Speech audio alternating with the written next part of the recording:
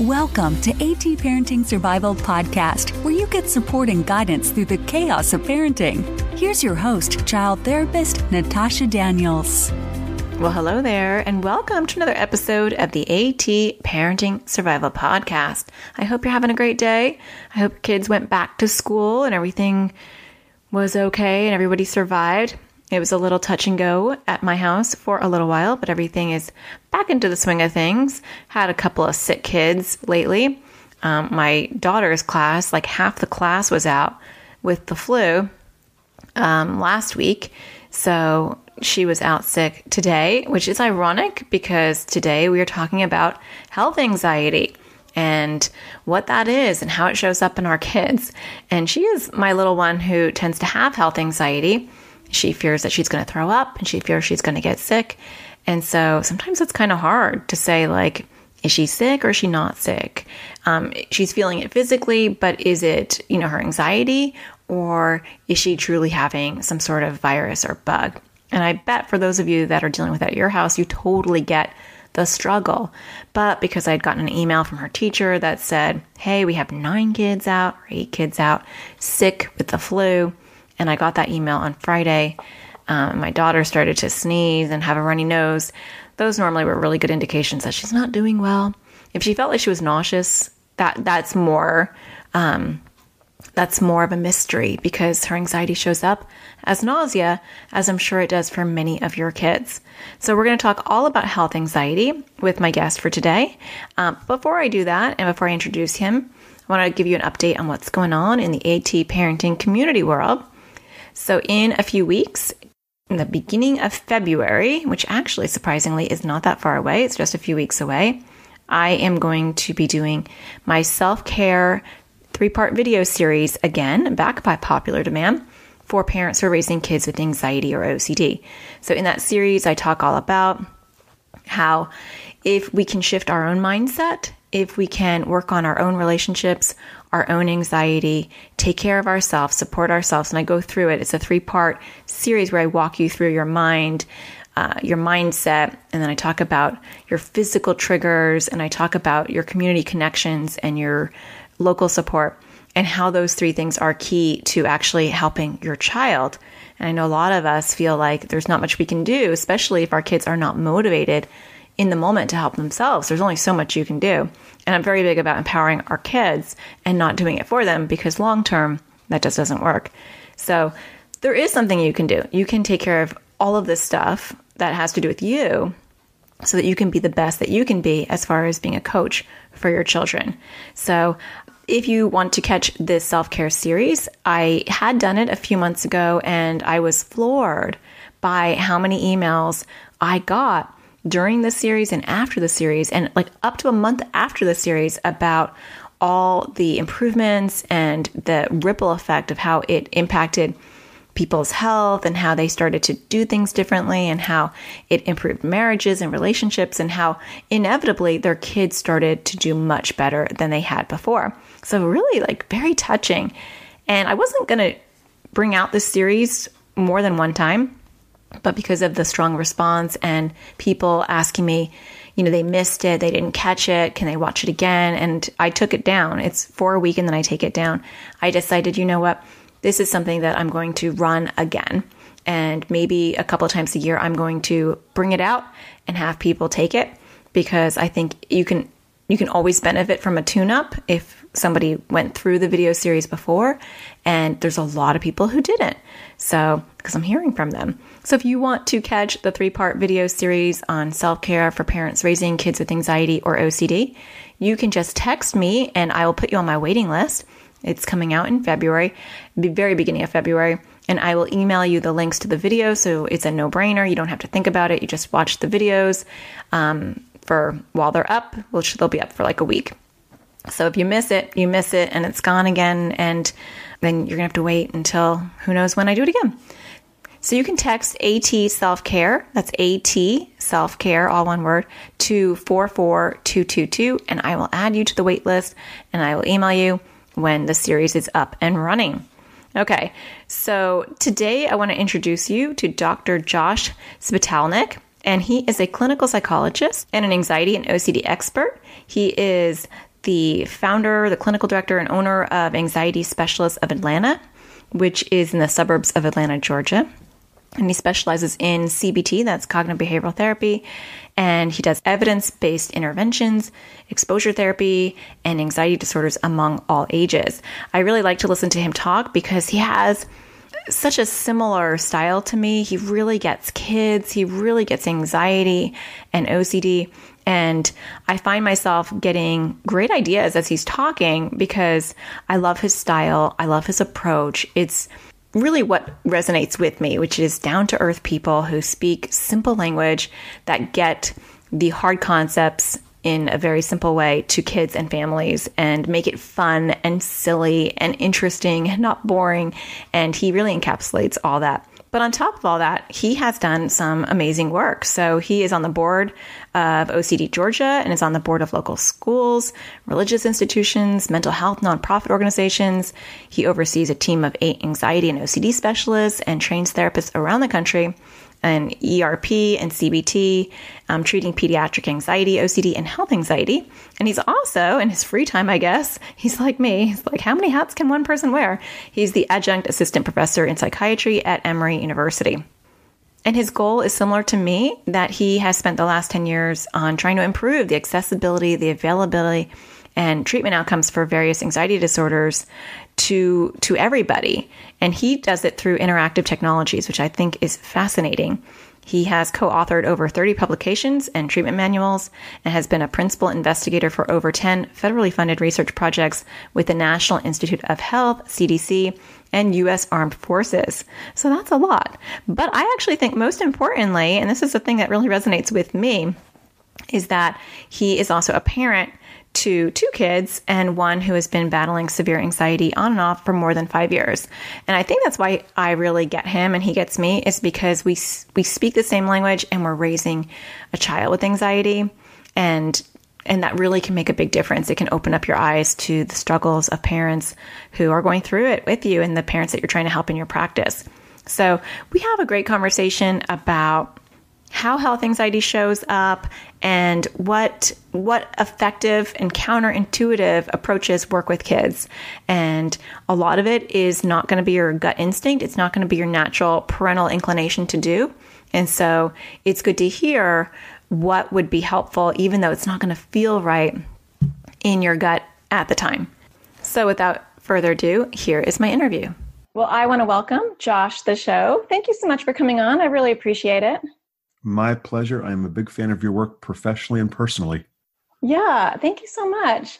I'm actually a fan of your work too. Your bio is very in-depth. I was awed by it. I mean, I have heard about you and I've read about you, but didn't realize how much work you've done. And you're a perfect person to bring on because I wanted to dive deeper into health anxiety and also just how somatic issues, physical issues like impact our kids. Because you're raising a child with anxiety, I would be surprised if that's not an issue in your house.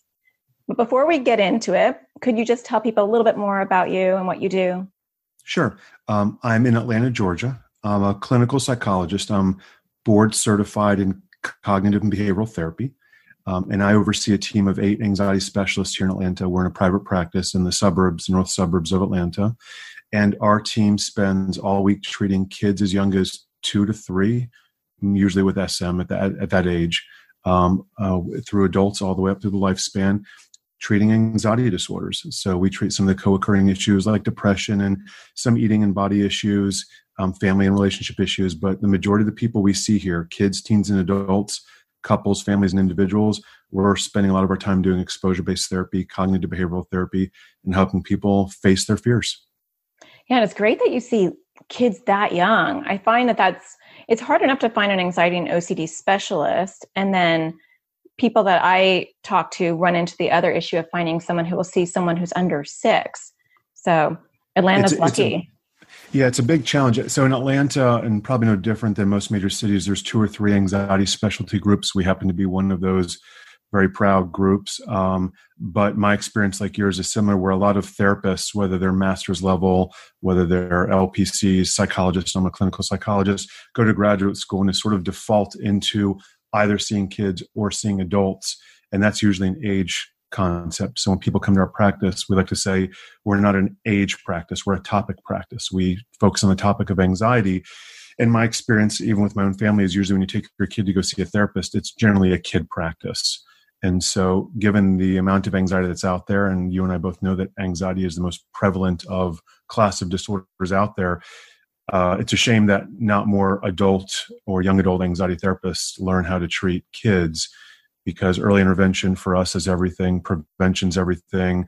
You're working with parents and families. It all starts with kids. And even most of the young adults and adults we see would tell us, yeah, I've had anxiety since I was 5, 6, 7. So it's atypical to see someone with anxiety as an adult, and it's sort of a brand new onset that's possible. But the amount of anxiety in kids, especially today with topics like gun violence and technology addiction and pressures in school, it just seems inconceivable to not be offering those services to kids. But it is difficult to find a good anxiety therapist who sees kids around the country. That's probably not unique to any city. Yeah, and that is a shame, because you did talk about how, if we're proactive and we get them young, then they won't have to have, ideally, long-term services. So I want to talk about what normally brings people probably to your office in mind a lot of the times is the physical stuff. So yes. I'm sure this happens to you probably on a weekly basis, where you get a family that comes in and they've already seen maybe the pediatrician or the gastroenterologist. They have ruled out physical, and then they're told to go see a therapist. So I want to talk about health anxiety, which is kind of in and of itself a different type of anxiety, and also how anxiety can manifest in a lot of physical symptoms. So what do you normally see around that? So first, I always like to start with the distinction, agnostic to age, but I know we're focusing on kids right now. I like to talk about the difference between things that are medical versus things that are physical. And I talk about this both in my practice. This is anything I would say in therapy, or if I was giving a workshop or seminar to parents or kids or to other providers, that I always want to start with getting some sort of medical workup. And I think that's probably pretty common for most therapists. If there's a lot of physical symptoms like nausea, vomiting, diarrhea, common GI issues, maybe cardiovascular things, we always want to make sure that there's nothing truly medical going on. I think for you and I'd assume that probably, I'm making up numbers, but 85 to 9% of the time, it's not a medical issue. But I like to make the distinction with kids that you might have physical symptoms, but that doesn't mean you have medical symptoms. And that might be a semantic distinction, but I like to talk about that because, as you know, anxiety is such a somatic physical condition, but that doesn't mean it requires medical intervention. And so I often use the example like I'm a 45-year-old tall guy who has a bum left knee. And that's a true story. I played basketball. I was a marching band growing up, and, I exercise here and there, but, I sit in a therapy chair all day long. My left knee doesn't get better. And I've had medical workup on that. And any orthopedist has said, Josh, your knee is fine, but we know it's swelling. We know it's sore, but there's no real medical intervention for it right now, except, physical therapy, exercise, stretching, and sort of the everyday things. And so that for me is, okay, there's clearly something that's not right with the knee, but it doesn't require a notable medical intervention. It requires a lot of prevention and stretching and exercise and the common things that you and I would do. And I find anxiety somatic symptoms very similar, where those medical symptoms are really more physical symptoms that get in the way of feeling good. And for a lot of people who have anxiety, when you don't feel good, that must mean something's wrong. And when something's wrong, our alarm goes off. When our alarm goes off, we get anxiety, and then the cycle perpetuates. So we do see lots of kids coming in with tummy issues and headaches, and they're feeling a little bit weird or lightheaded or fuzzy. And again, assuming that nothing medical is going on, we start doing some basic education on what physical symptoms are of anxiety. Unlike a lot of adults and young adults, I think a lot of kids don't even know that information, and just educating them on the basics of how the mind and body are connected and what anxiety does to you. For some kids is its own therapy. That education early on is life-changing for a lot of kids. They go, wait, my brain is making my heart go fast. My brain is why my tummy doesn't hurt. I mean, when I go into fight, flight, or freeze, that's why my stomach feels yucky. So if I can stop fight, flight, or freeze, I don't have to take medicine or see a therapist. I'll do that. and so like, it's just, me up. Yes. So it's just, we talk about like, gosh, I wish I had that magic wand or that pill. Our magic wand and pill sometimes is just basic education about how the body is very responsive to stress and anxiety. And if you can find a way to accept that and find ways to nurture and take care of the body and reduce that, sometimes all the things that you and I would normally do in therapy aren't even that necessary if you can sort of maintain sort of a more healthier, balanced body life system.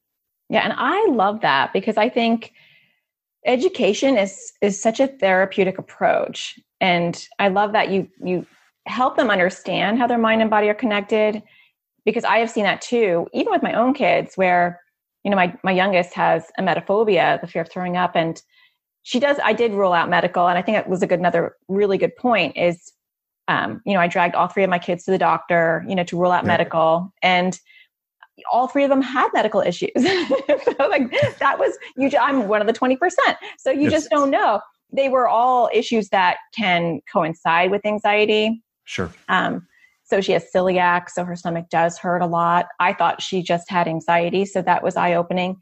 But her just realizing, your worry cloud can create your stomach pain, and we're just going to sit with that. There's nothing medically wrong with you, like you said. But I think also that it is a real pain, that the pain is real, but that you don't have to worry about it. I love that you explained that, because I think you have to start there, because I think a lot of us as parents, I'm a parent of two awesome kids. And one of them has been battling anxiety on and off for years. So I'm the parent of an anxious kid. And I'm also a therapist who sees kids. And she's on her days where she's for us, we're cognitive behavioral specialists, and she sees a cognitive behavioral specialist. When she's using those skills, she's a superstar. And on days where she struggles to use those, like everyone, kids, teens, and adults, she struggles. And so she also struggles with emetophobia and some health anxiety things. So when you start seeing a child go into that tailspin of medical, it really helps to step back and say, well, I know something's physically not right. We're not going to dispute that. But assuming that your pediatrician or your other kind of doctors have ruled out that this is a medical issue, what are me and you and mommy going to do about what's physically going on? Because you have to move forward. You have to go to school or go to the sleepover or finish your homework. That education is, for most kids, I think, absolutely a starting point. And most of the kids that we see, and I don't think this is unique amongst kids who specialize in seeing people who specialize in seeing kids with anxiety, they're smart. They love information. Sometimes they use too much information. Sometimes they're over incorporating the information, but that educational piece, drawing it up. I have an app that I use, a free app that shows the molecularity and the functionality of the brain, where you can spin it around to a 3D model of a brain, and showing kids where the amygdala is. And those two little dots, they're about the size of the pinky tip, control all the emotions in the center of the brain. And those two little things are controlling when you're happy and sad and nervous and embarrassed and shamed. And you can tweak that a little bit. And when you make that change, your body feels better. That's mind blowing. But when you exercise, you feel better. When someone says hello to you and you have a good day, you feel better. So there are ways to physically feel better without taking a pill, without doing anything medical. And I think that concept for some kids is lost or doesn't get educated on. And it's just such a basic starting point for any kid of any kind of anxiety background. Yeah. Empowerment is so key, and letting them know that they have the power to change their brain. I'll have to get that app. That sounds very cool. It's a cool one. Yeah. Visuals are so important, I think, when you're teaching kids, to get them motivated. And also sometimes I think educating the parents and how they respond, because I know with both of us have kids with emetophobia, it's very triggering when your child's not doing well and they start to panic. And how do you work with a parent to kind of be that anchor so that they're there for their child? So we have sort of this two-pronged bifurcated approach that I think most good anxiety specialists who see kids work on, and that is that balance between family accommodations and being supporting and loving as a parent. Family accommodations, or FA, just the acronym that a lot of therapists use, is the concept of us as parents getting too involved in our child's needs. Dare I say the word enabling? I don't think that's the right word. I often tell parents that you're not the problem, you're the solution.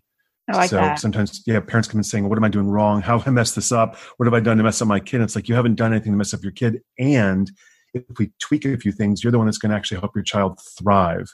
Yeah. And sometimes that involves stepping back, which is where we start reducing some of those family accommodations of answering questions, or taking to the doctor every time they spike a small fever, or giving them Advil or Tylenol every time they say, I need a pill. or checking their throat or going online to see their symptoms, or in other cases, showing them the weather app or whatever their fear is. Sometimes we as parents just want to give them that information just to calm them down. But you and I know often when people seek out that information to confirm that bias of fear, whether the information is right or wrong, it doesn't end the fear cycle. So I'm often educating parents of how do we step back and give our kids some space, create some distance between us and the child, so the child can create some space between them and their worries, whether in my practice we talk about worry monsters and worry bullies, and how to use language for the child to separate him or herself from those worries, which I know you've done in a lot of your podcasts with red and green thoughts, which I absolutely love, and how you're building your snowballs. So I think that's across a lot of the pediatric good anxiety books, is if we're teaching a child how to separate from their worries, I think we have the same obligation to teach our parents how to separate from their child when they're worrying, not so the child suffers and not so you're neglecting your child, because this is not about child neglect, but there are times to intervene. And there are times then that where you don't need to intervene. And so if you can step back and watch your child struggle a little bit and your child has the proper skills, it then begs the question, when do you jump in and support your child, praise them, give them feedback that's constructive, give them a reward, dangle the carrot in front of them. And I think with every family, it's different. But the first step, I think, is helping the parent understand, how involved are you in that cycle of anxiety of child worries, child does something to manage the anxiety, parent does something to help the child manage the anxiety. Everybody feels better initially, and then we're all stuck because it starts all over. And that circular loop is common for anyone who is loving, caring someone who's anxious, whether it's a husband to a wife or a parent to a child. That loop is vicious. And to pull yourself out of that loop, step back and watch and figure out, when do I intervene? How do I intervene? Not with their anxiety, but to help them and support them and encourage them. There's an art and science to that, Natasha, but that is really where I think the biggest work for us is, working with parents of kids. It's a lot of work I'll be doing in the coming months of putting on some parenting seminars and workshops to help parents better understand when to get involved and really when to step back, and then support the parents, because it feels terrible as a parent to watch a child struggle and suffer and do nothing. But sometimes, as you know, it's actually one of the most healthier, cathartic things to do. So the child learns distress tolerance, a skill that is paramount in beating anxiety. Yeah. And a lot of times when you get into that loop, like you're talking about, then you have those issues like separation anxiety, because now you're going to be able to fix it for me. So we started off talking about just somatic issues, like how anxiety can just show up physically. And then I want to move into kind of what you've been talking about now, which is just health anxiety, like being afraid of having a disease, having a sickness. I think health anxiety and emetophobia kind of overlap when it comes to the fear of throwing up. And I feel like that anxiety, more than any other anxiety, can suck parents in, because you have to like differentiate what is real, real is the wrong word. Like what's medical versus what's anxiety induced. When your medical versus physical, that designation removes all the stigma, all the shaming, all the blaming. It makes it easy because if it's medical, you and I both know, oh my goodness, we're taking you to the ER or the pediatrician, or taking your temperature. When I believe it's medical, which we're not always right, you and I both know what to do. But when it's physical, we're stuck. Like, do we get involved? Do we not? Do we talk about it? Do we not? Do we teach them skills? That distinction for us really eliminates a lot of that sort of blaming or shaming about you making up or fabricating symptoms. Because even if they're fabricating them, they're still physical, not medical. And you and I know there's interventions to support people with physical symptoms. Yeah, I love that. I'm going to totally steal that. Medical versus physical. I like that. It does get rid of all the, heaviness around it. And I do feel like it's important. Like one of the first things I do in my practice, I'm sure you do too, is letting the child know that we believe them, that what you're experiencing physically, we believe. So when parents inadvertently say things like it's in your head, and they're not trying to be mean or devalue their pain, they're trying to say like it's psychological. Kids think that, that they're making it up. And some parents actually do think that it's in your probably head. So. So, sometimes that's the first step, but then let's talk about the things that you were talking about before, as far as the loop. When should a parent pull back, and when should let's talk about what their role should be.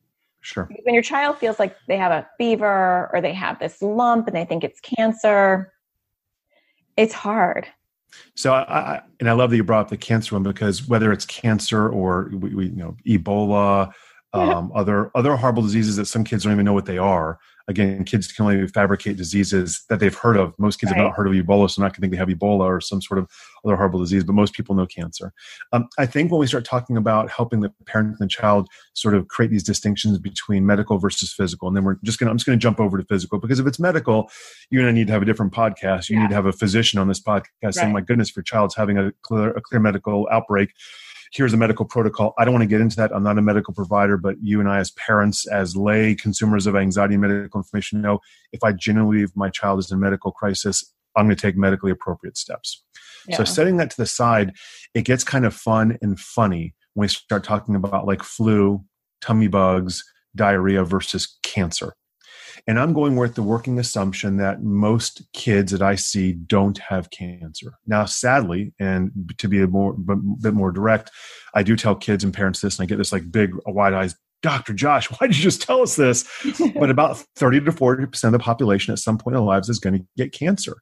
Doesn't mean it's going to be deadly. Yeah, it's high. And every person has cancer cells. Tell that to a child who has health anxiety, and they might run out of your office. But I like to I talk about education without doing scare tactics or flooding or overwhelming people. That education is important, because the second you start teaching people that you already have cancer cells, which doesn't mean you have cancer. Again, medical versus physical. You already have parts of your body that are designed to have boo-boos and to feel well and not feel well. And that a certain segment of the population is going to get cancer. That's not the direction I want to go with parents and families. But you are highlighting that there are real medical conditions out there that we need to pay attention to. But statistically, the majority of the kids that you and I see will never have cancer in childhood, statistically. But over the course of their lifespan, unfortunately, about 35% will at some point get cancer. I'm starting with that, Natasha, in my first session or two, but we are educating about those topics. The question you're asking is, how do you get involved and how do you intervene? When we're talking about the cancer topics and the heavy, serious topics, I think it's an easier one for us to take a look at and think about the data, the science, talking down your worry monster, creating that space, working on sort of the green thoughts and the red thoughts, because there are some tried and true indicators if someone has cancer. There are blood tests and there are physical symptoms. A lot of people would probably be assuming lumps or bumps or certain things. And I think when kids are not evidencing those specifically, most parents are assuming, and we might be wrong on occasion, but most parents are assuming it's not cancer. But the more insidious ones are like, do you have the flu or strep? Or like, what if I throw up later? What if someone throws up near me? So what if every day more benign medical symptoms show up and I won't be able to handle that? And I think that's probably the more frequent occurring one, which is, what if I don't feel well? What if I get sick? What if I have a panic attack, which I know is not real, somatic, but what if I physically or emotionally feel so out of control or ill that I can't handle it? And what am I supposed to do? And that's where you and I first need to start talking about the locations for which that most often happens. So I think our first step is to help parents and kids identify this concept of, other people use the word contamination. And I have to be careful how I use that with you. I think you and I know that concept in OCD. People talk about like germ contamination and germs and yuckies and stuff in their hands and not wanting to get sick. But a lot of us talk about contamination like places, people, things are contaminated. So I'm seeing a family right now of an amazing teenage girl who has been out of school for about 3.5 months. She has the capacity to go to school, I believe. She's keeping up with her classes online and doing a masterful job. But right now, school is contaminated. Not gross or yucky like OCD, but it's a place where she is fearful that something bad's going to happen, and therefore she doesn't believe that she can go. And in this case, she's fearful that she's going to get sick. So we're back to this sort of health and tummy and somatic issue. And so we've got to find a way to deconstruct why school is a contaminated location. How do we start finding other locations that she feels nervous and sick about that we can start going to, assuming she has coping skills, and slowly build up this almost psychological immune system where she can break the barriers of that location. Let's call it a Dunkin' Donuts or a coffee shop where she's feeling panicky, but there's less social pressures and she's not without mom and dad. Till we then work up to maybe driving to the parking lot of the school and hanging out there without any obligation of going in and then going home, with the potential of then going to school, maybe then going into school and seeing the administrators, and then leaving again. And so sort of in this stepwise hierarchical fashion, which we call exposure therapy, identifying a person, a place, or thing that creates that bodily symptom, that fear. In this case, it's a fear of getting sick, and slowly working up a fear ladder or hierarchy to get someone to overcome that. And that's a parent-child working together to understand what triggers or what cues are making me most likely to be fearful of getting sick. So I think our first step, and what I like to do with most families, if I had a sketch pad here, is I like to come up with 3 columns, and I teach parents and kids of all kinds, of all backgrounds, T, F, and SB. So I'm not sure how the camera's operating this, but T is my first column, F is my middle column, and SB is my last column. And any kid I see, my 2 children in my family are no different, and any kid I see here knows SBs. And SBs for me are safety behaviors. So in OCD, we call them rituals or compulsions. With certain conditions, we'll call it avoidance. But essentially, anything someone does to make yucky or make anxiety go away. So the first steps for me with a parent and a child, once we all agree that this is not medical, it's physical, is to figure out what are the T's, what are the triggers, what are the people, places, and things that are contaminated that freak you out? What are the fears, the F's that you have? And so if there's OCD, I'd call it an obsession. But in this case, separation anxiety, emetophobia, fear of dogs, snakes, poo-poo, pee-pee, needles, blood, you name it. Mm-hmm. What are the fears that you have? I'm afraid it's going to hurt. I'm afraid I'll lose my mind. I'm afraid I'll get embarrassed. I'm afraid I'll throw up. I'm afraid someone will see me throw up. I'm afraid I'll, get someone else sick, whatever that fear is. And we chunk those. That's important information because that's for you and I. Ultimately, we're going to be teaching parents and kids. We've got to encroach that trigger, encroach that contaminated thing, and bring that fear to light somehow. You and I call that exposure therapy. But ultimately for you and I tell kids, this is one of the most evil things I say. I say, I don't care about your emotions. I say, hashtag JK here. Hold on one second. I do care about your emotions because I don't want you to feel sad and angry and upset. I really don't. But at the end of the day, if I don't care about your emotions and you stop caring so much about your emotions or your physical symptoms, the SBs, the safety behaviors, the things that you do to stay safe when you're not in danger are the things we need to change. And we start teaching kids the math and puzzle behind this algorithm of triggers, fears, and safety behaviors. Parents step back and go, oh my goodness, I've been working so hard to help my child feel less fearful, feel less scared, and really I've been putting out the wrong fire. I need to teach my child how to not do these safety behaviors or rituals or avoidant actions. Sometimes they're behavioral and we can see them on camera. As you know, sometimes they're up here. Sometimes they're mental rituals or mental activities we do up here. I've got to teach my child how to stop doing those safety behaviors and find ways to face their fear, sit with that discomfort, and stay present.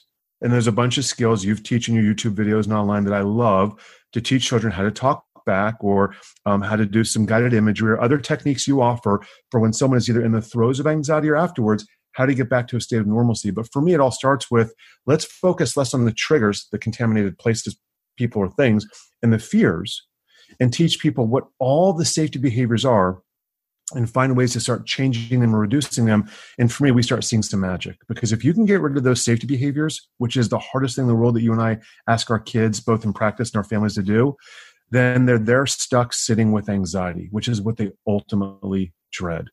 And to get them there is, the whole task of therapy. It's the most important function and goal. And once they start giving up those safety behaviors and they're still not in danger, they can see some real change. And that's a hard place to get to, but I'd ask any parent to think about what are the litany of safety behaviors that your family does, you to child and child to him or herself.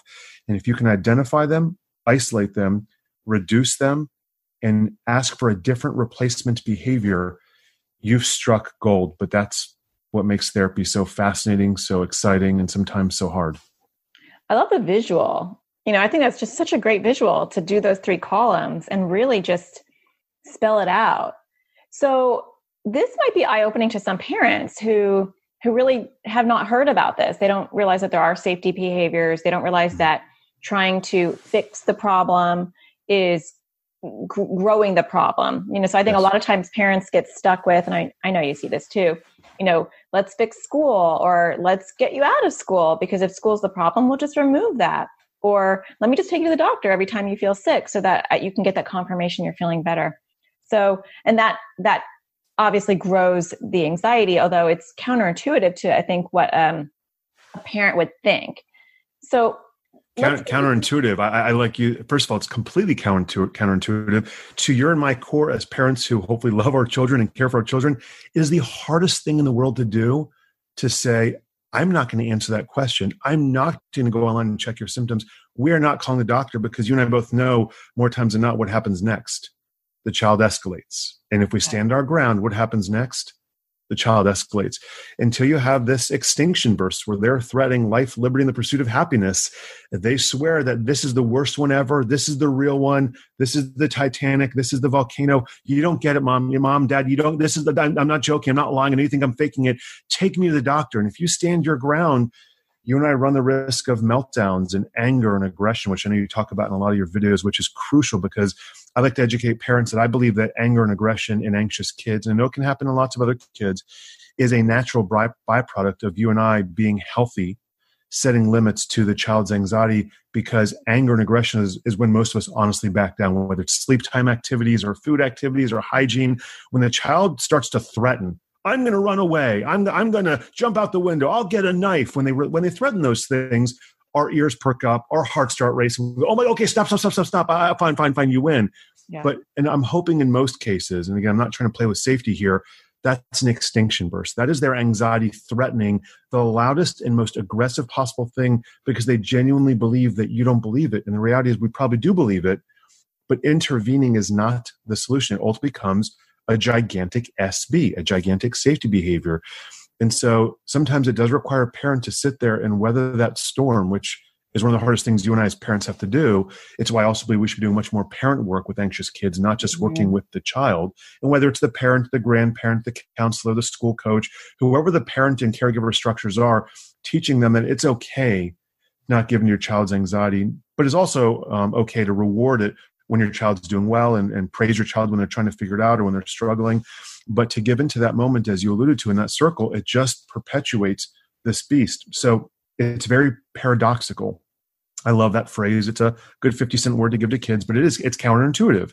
We ask kids, hey, if you're at the dog park and you see a scary, gangly dog off leash, getting ready to attack you, and mom and dad are far away and the dog's off leash, you see no one else, what do? And what's the kids say? Oh my God, you run away. You don't run away. Because unless it's like a little teacup terrier or a chihuahua, you and I and a kid are never going to outrun a dog. Not a golden retriever, not a pit bull, not a German shepherd, not a Labrador, and the Labradoodles and the cockapoos. All that. We're never going to outrun a dog. So the dog's going to attack us and bite us. You don't outrun the dog. So now standing there, encroaching it, staring it down, that's scary, but it gives you the best chance to fight it off, as well as scream and call for help and do all those things. But if you turn your back and run, which is what feels like the right thing to do when the dog's going to chase you, you and I both know the dog's going to get you. And though I'm in Atlanta and you're on the West Coast, you're in Arizona, we don't experience a lot of snow. Those who are from the Northeast know that when you're driving in snow and ice and your car starts skidding, the natural instinct is to turn the wheel the other direction, which will have the car spin out. And for anyone who's really been trained, you turn your wheel towards the direction of the spin so your wheels gain traction. Again, very paradoxical, very counterintuitive, but that's the appropriate thing to do when danger is facing you. You turn towards the danger. But in our world, Natasha, you and I know we're not talking about danger. We're talking about scary. So in addition to medical versus physical, I like to teach kids the difference between scary safe and scary danger. And as I tell people in my practice, I don't do scary danger. I don't want to go to jail. I'm not looking to get a lawyer. I like to go home and see my wife and kids at night. I don't do scary danger. So we have needles and blood and poop and throw up. We have jars of throw up here and bats and spiders and all the stuff we have here. I don't put kids in danger. I don't try and put people in danger. Though on occasion danger can come our way, it's accidental and unplanned. You and I are trying to address scary safe, not scary danger. If it's not medical, and I'm not dealing with something that has a high likelihood of something bad happening, I'm trying to help someone in the face of scary, but not dangerous. What are your coping techniques? Because if it's danger, you and I should call the cops, run away, hide and duck. But that's in anxiety world, that's avoidant. That's a safety behavior, and it keeps that circle or that loop stuck. And that's where we get trapped. Okay, I love that dog analogy.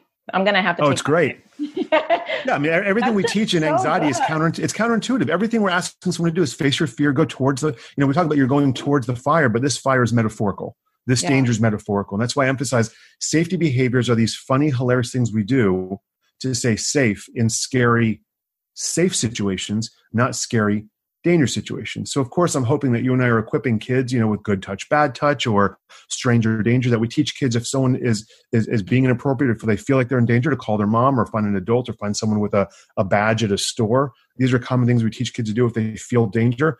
But I'm hoping that probably 95 to 98% of the kids that you and I see, even if they've had a trauma history, their current fears are not about something happening again. A tree falling on a house, a car accident, or other kind of horrible things kids have been through, death or medical illnesses. Those are real scary, traumatic things, but the likelihood of those things happening again are pretty slim. So you and I are not spending our time trying to teach kids about danger. We're trying to teach kids about scary and the way the mind and body react to that, which means we need to empower our parents to think about, this is not a danger situation. This is a scary situation, which means we need to eliminate safety behaviors because your child is not in danger. So I think that starts with a lot of empowerment towards the parent of, it's okay for your child to struggle in a safe moment, because them feeling discomforted in a safe moment is proper. It's appropriate. And honestly, it's kind of normal and healthy. Yeah. And using scary, safe, I like that for parents too. And I'm glad that you highlighted the reaction that sometimes you can get.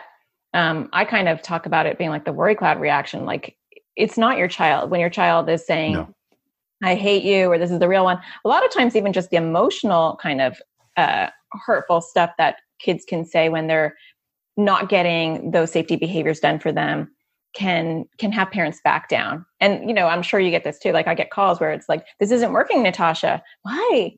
Well, she said she hated me because I wouldn't take her temperature, and, she's obviously not better. And so having that understanding of it's going to look ugly before it gets better, that wasn't your daughter, that was, the worry cloud showing up or fighting for its life, whatever analogy you want to use. Yeah.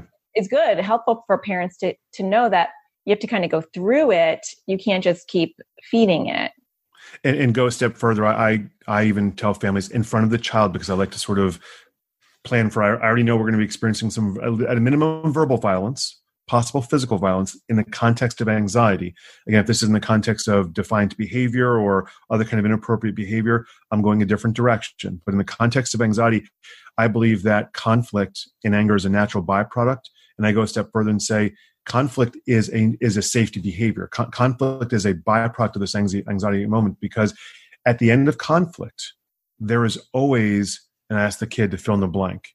And there's many answers here, but there's always an ending. Mm-hmm. Sometimes it's ugly. Sometimes it's a hug. Sometimes it's an apology. Sometimes you lost your cell phone. There's always a sun setting. And for anyone who has anxiety, all they want is that guarantee, that certainty, that absolution. So conflict guarantees in most households that it will end. Conflict always ends. It doesn't always end well, but conflict always ends. And unfortunately for you and I, we're often teaching things with this concept of uncertainty, of not knowing how it's going to end, of not knowing where or what's going to happen. And so conflict, by definition, is, I think, an action out of anxiety. This is just my own sort of thoughts to myself. I haven't researched this, and I don't know if there's a lot of science behind it, but my anecdotal experience seeing so many kids, when parents come and say, gosh, like when they're in an anxious state, they're not their real selves. It's like this Jekyll and Hyde child. They're acting like these monsters. And I'd say, well, it's a tough thing to say, but they're worry monsters, hence monster, are acting like these monsters. And conflict is just their guaranteed way to either get their way, or for everyone to just stop everything, or for you to finally take them seriously. Conflict demands a solution, which is the ultimate safety behavior ritual, because a solution ends everything, which is what picking your skin is, or looking up the symptom, or asking your mom 1,000 questions, or checking the weather app, or looking to see if there's a dog outside. All of those are to get a final answer of, is it or isn't it? And that black and white thinking is at the end of conflict. So conflict for me is just a natural byproduct, and not a fun one, as you know, as a parent, but it's a natural byproduct of the peaks of anxiety. But it's for the kid, it's a guaranteed resolution seeker. And unfortunately, I'm trying to teach kids to not find resolution, to find uncertainty, to find gray, to sit with it. And boy, is that difficult to do as a child. And it's difficult for us as parents to sit back and watch our child act in very inappropriate ways in which we didn't raise them, and almost be okay with that. Now, we're not really okay with it. You and I both know that, but I'm okay with them acting in ways if they believe it's going to get some result. I don't have to give them that result. Right. But back to where we sort of our discussion. I apologize for this sort of long, maybe wrong direction. But with health anxiety, with emetophobia, the end result can be going to the doctor, going to the emergency room, asking for Advil 1,000 times, asking to have their tummy checked, asking to take their temperature. All these are safety behaviors. Again, I'm getting away from the T's and the F's, and I'm always focusing on those SBs. Yeah. And there's a long list of things that kids will ask us or do to themselves to figure out, are they sick or are they not? Is someone going to throw up or not? It's always fun to be in the car with an emetophobic child when the other child is gagging or taking a gasp, and the hands go on the ears. The child's looking at them, and that's a classic safety behavior moment. Because whether my other child throws up or not, your hands on your ears is not going to stop that. In fact, paradoxically, the more you freak out, the more likely the sick person is going to get sicker if they're actually sick. And so again, it's another counterintuitive technique. But to sit there and be calm and rational is more likely to make the other person who's choking or gagging to get calm and rational as well. So I'm asking parents to really step back and do a deep dive into what are all the safety behaviors that they're doing with their child or they believe their child's doing. And if it's on emetophobia and health anxiety, there's a pretty clear list out there that most of the good books have about things that we all do to either symptom check or body check, ask experts online or doctors, go online and find information, or the most insidious one that you and I probably are the kings and queens of, being asked a million reassurance-seeking questions. Yeah. And one of the first things I teach parents, literally on day one, I'm not asking for a lot of intervention from kid on day one. I think that's flooding. But on day one, I ask parents, when you get a W question, a who, what, where, when, why, or how, which ends in W, kind of question, because it doesn't start with W, but it ends in W. So a W question. Your job is to not answer it, not answer it, because I think if you don't answer, I think that's invalidating. Yeah. If you answer it, it's a safety behavior. Right. So I have parents name a country. Hey, Mom, what time are you coming home tonight? Honduras. No. I'm serious. Like, are you coming home like 8 or 9? Oh, you were serious? I'm sorry. Paraguay. No. Seriously, are you coming home like after or later? Like this, is the nanny going to be here or not? Oh, okay. I missed your question. Peru. And then you start basically doing what a lot of the interventions do, which is labeling that this is an OCD or anxiety moment. And so I'm using countries, which is educational and fun and silly, and it keeps your parents on your toes. Yeah. I'm having them name a random country. It's as random and ridiculous as the questions you and I get about everything a child could possibly want to know right now about the guarantee of when you're going to come home, what time you're picking me up, is this or isn't it? Is my fever high? Is my tummy, do I need medicine? And those questions, if you answer them, assuming it's not danger and assuming it's not medical, is a gigantic safety behavior. And that reassurance seeking, I hope for any parents out there listening, is probably the most difficult one to change. But if you can change that one, you're probably eliminating 50 to 70% of the safety behaviors that kids do who have medical fears, health anxiety, emetophobia, fear of other people getting sick, fear of flu, fear of whatever it is, because most of it is child to parent asking them, am I going to be okay, in 18,000 different ways. So I like to teach parents right away, don't engage with their worry monster. Don't answer the question. Don't not answer it, but say some non sequitur and see how funny it gets. And the child's going to get angry at you. Just be ready for that. Yeah. If you do it enough times, my younger child, I right now have a 12-year-old and a 9-year-old. My 9-year-old can now name a random country when my daughter throws one of those questions out. It's just great to see the whole family gets involved in sort of this escapades of naming countries. So it's fun, but it's an easy skill to do. I like and that. It teaches kids geography, which is not a bad thing to do. Yeah. It's a bonus for sure. Major bonus. I think parents are going to get some really good messages from this episode about some things that are probably counterintuitive that they have never heard before, especially if they're not in treatment. You know, that those questions are safety behaviors. You know, Mom, am I going to throw up today? Mom, do you think I'm going to catch that? This boy was sick, you know, and I think parents, you know, in general, unless they're in treatment with a good provider, they don't know that that's actually completing that loop and kind of growing the anxiety. And I like your approaches and teaching kids too, like, hey, that's going to grow your worry monster. And so I'm not going to talk to your worry monster anymore. I mean, my daughter knows, the one with emetophobia, she knows that if she asks me, am I going to throw up? She knows my answer is always going to be, maybe. Do you want me to get you a bucket? You know, and that's a great answer. I know. Yeah, we have a bucket. I have a bucket in my purse. Like, you know, I just always, not in my purse. I have a bag in my purse because I'm always like, if you do, you know, we can go. Yes, and if it's a medical condition, we got a bag to puke in. And if you don't, I'm not going to answer it. So it's a win-win for you, the parent. The hard part with her is because she has celiac, she does sometimes throw up because sometimes it's her stomach and not her anxiety, but she's gotten so good at differentiating that she'll even say, if we're going to a party and she has social anxiety, she'll say, I'm having a stomach ache, but I know this is my fear. Do you think I'll throw up? You might, and there we are. The fact that she can differentiate that is pretty fantastic. I mean, I think that's ultimately the goal, because I have no doubt that there's times when I've told my daughter, you know what, Dad, I don't feel well, something bad can happen. And my response is something like yours. I'll sometimes go like to habanero ghost pepper level with her. I won't do it with my own therapy kids, but I'll say, sweetie, you're probably going to die in the next few days. And if you do, I'll make sure there's lots of people at your funeral. And I don't recommend parents doing that, but I'm the parent of the anxious child, so I can do that to my own child. We do that too. But like you, I use my wife and I use a lot of uncertainty kind of phrases and principles of, what time you guys coming home? My response is, maybe never. I'm not sure. There's a chance we pull an all-nighter. We'll see what happens. So I will sometimes go to the macabre with my daughter, but you can only play that a few times. But the ability to for the child to distinguish, listen, Dad, like I really don't feel well.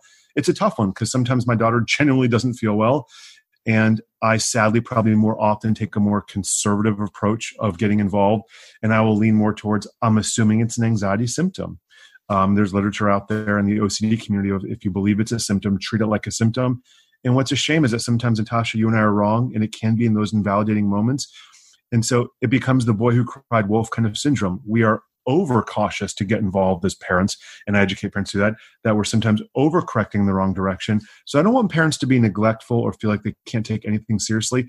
And to me, besides the treatment of these anxiety conditions and symptom reduction and learning to live with uncertainty, I think the byproduct of anxiety in childhood is the degradation or the erosion of the relationship between child to parent.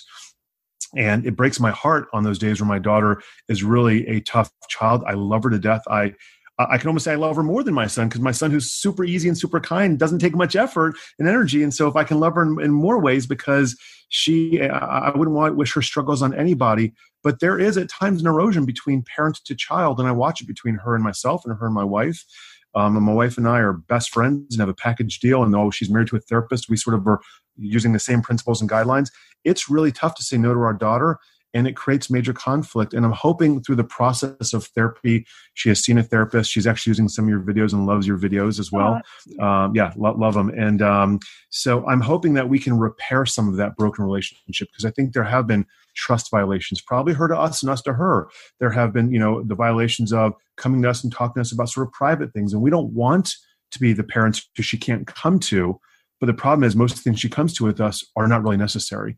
And so I'd encourage any parent who's not seeing a therapist or any parent in therapy to really think about, how do I heal and work on that relationship with my child separate from the anxiety? Find those special moments when they're not in the flares of symptoms, to go ice skating, to go to Starbucks, to go get an ice cream, to go do something sweet, not because we're doing well, but just because I really watch as a parent to a child, and watching in my own practice here, that breakdown of parent to child. And it's very sad to see. It's heartbreaking. And it's all because of anxiety. It's not because the parent's mean or neglectful or dysfunctional, though I'm sure some of the parents that I see have tendencies towards difficult parenting. And it's not because children are bad. Children, I don't believe, are born bad kids. Yeah. But anxiety suffocates the family. And as you and I know, this is OCD, and I view health anxiety and emetophobia in the OCD spectrum of anxiety disorders. Mm-hmm. And OCD is in the top 10 most debilitating diseases in the world, not medical diseases, in the top 10 most debilitating, most impairing, ruining your life kind of diseases. So if it's ruining your life, it's ruining the people that you love as well. And so I'd encourage anyone who loves someone with anxiety, parent to parent, spouse to spouse, parent to child, or even child to parent, to really think about the toll it's taken on your relationship.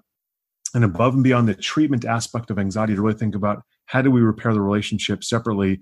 Because that relationship is why we're in this together. It's why we love each other. It's why we're willing to put up with some of these shenanigans. And it'd be a shame that after this is all said and done, the kid or the teenager is feeling better and more in control, and there's still a breakdown in the relationship between parent and child. It's not the parent's fault.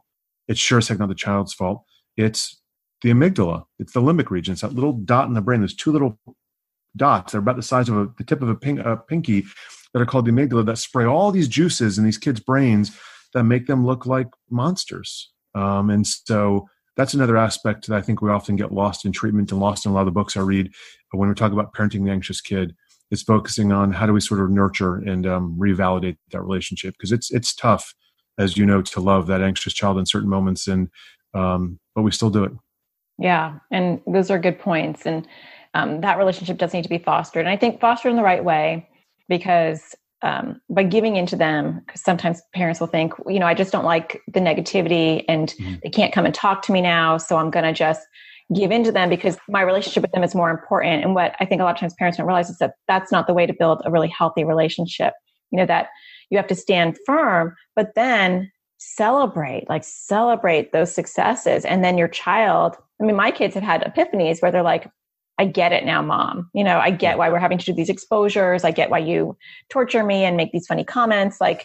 Because I'll highlight, you're going to a party. Last year, you couldn't do that. Yes. Or you're eating in the cafeteria. Do you remember last year? And kids have amnesia. They don't remember, which is great, but they don't remember how far they've come. So I think highlighting it and doing win journals, you can do things that are related even to the anxiety to foster the relationship and show that it's out of love that this stuff is happening. I love that you acknowledge that kids do have amnesia, and our brains in general gravitate towards, the magazines and the grocery store of what everyone, looks better and is having more fun trips, and all the Instagrams and Facebook posts are out there, people on ski trips and doing amazing. And our brains naturally go towards the grass is always greener. And we, my life's not as good as theirs. And that's just a way in which a lot of brains have been kind of conditioned. And I think kids are no different. They forget their successes and how bad things were. And I think it's important to highlight, things were really bad. You were almost like hospital level. And look at the steps you're taking today, that you went to the sleepover, that you tried that new food. Trying a new food for some people is, a Saturday and a Sunday, but for some kids, trying a new food is a once in a year experience. Oh, totally. Yeah. So those little wins, you have to celebrate, have to reward, have to acknowledge, and encourage the kids to do it to themselves as well, because kids easily forget those triumphs. And we as parents have to remind them of that. Yeah. Well, thank you so much for coming on. This has been really... It's been informative for me. I'm leaving with some good. I always know when I have someone really good on, when I'm like, oh, I have some good ideas now to apply in my own practice. So I appreciate that. Well, I'll share with you. So, as a therapist who does this for a living, has been doing this in this specific capacity, seeing kids this way for about 15 years. I've been doing treatment for 20 years, and who runs an anxiety practice in Atlanta that I am super proud of. I have organically grown from just doing it by myself years ago to now having 9 amazing clinicians of different backgrounds. As a parent of an anxious child, you are offering, I'm going to embarrass you a little bit, probably what I think is the most valuable resource online. There are probably 10 books you and I right now could cite off that any parent could buy and read. Get them on Amazon. Barnes & Noble almost doesn't exist anymore.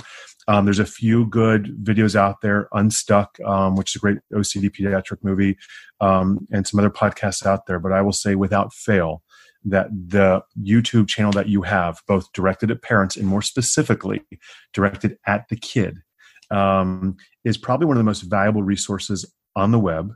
It's free to people. You're not asking me to say this. I know you're not. This is what I'm doing because I, as a parent of an anxious kid who's been in therapy, she has taken medication, and she is right now living as close to her best life as possible and still has her bumps in the road. We're using your videos now as a supplement and sort of a booster to what we've done in more traditional brick and mortar. And not every parent can either access or afford therapy.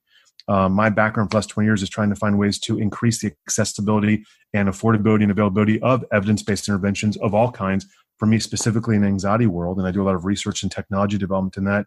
Your videos, your podcasts, your Facebook channel, your Facebook group is easily, for me, and I've mentioned it in other podcasts, the most valuable asset right now out there in the cyber world. And any parent who has access to it is lucky. And any parent who doesn't know about this, I don't know how to get the word out, but you're kicking butt out there. And I'm grateful to be a part of this little moment for you, this podcast. My family's grateful for the resources you put out there, and my patients use it. So you are doing an amazing job in getting the word out there. And I'm really appreciative of that. So thank you so much as a professional and as a parent who at home, I don't get to wear the lab coat. So my daughter thinks you're cool. You're cooler than I am because you're on YouTube. So I wish my kids thought that. I know. The lab coat effect works, but my lab coat at home is just a jacket or a t-shirt. So I know. So I'm grateful to be a part of this because you're doing truly amazing work the amount of effort that goes into doing what we do and then taking it online and putting it out there for the consumer in the way you've done it, it's mind blowing how much you've done. So kudos to you, and please keep doing this. Oh, I really appreciate the kind words. Thank you so much. Thanks for coming on. I appreciate it. So I hope you enjoyed our conversation. I found that he had a lot of really awesome analogies and approaches and a fun way to talk to kids. So I hope you had a lot of takeaways like I did. I actually am going to steal his analogy with the dog. I love that. And if you're in Atlanta or near Atlanta, I would definitely recommend checking out his practice and following his work. And you can do that at anxietyspecialistofatlanta.com. Those of you in Georgia are lucky to have him, and I would definitely seek him out as a provider, or at least go to his practice and see one of his clinicians. And you can also find him on Facebook at facebook.com/Anxiety Specialist of Atlanta. So I hope you're enjoying this podcast. I hope you're finding some value in the work that I am bringing to you and the experts that I'm bringing to you.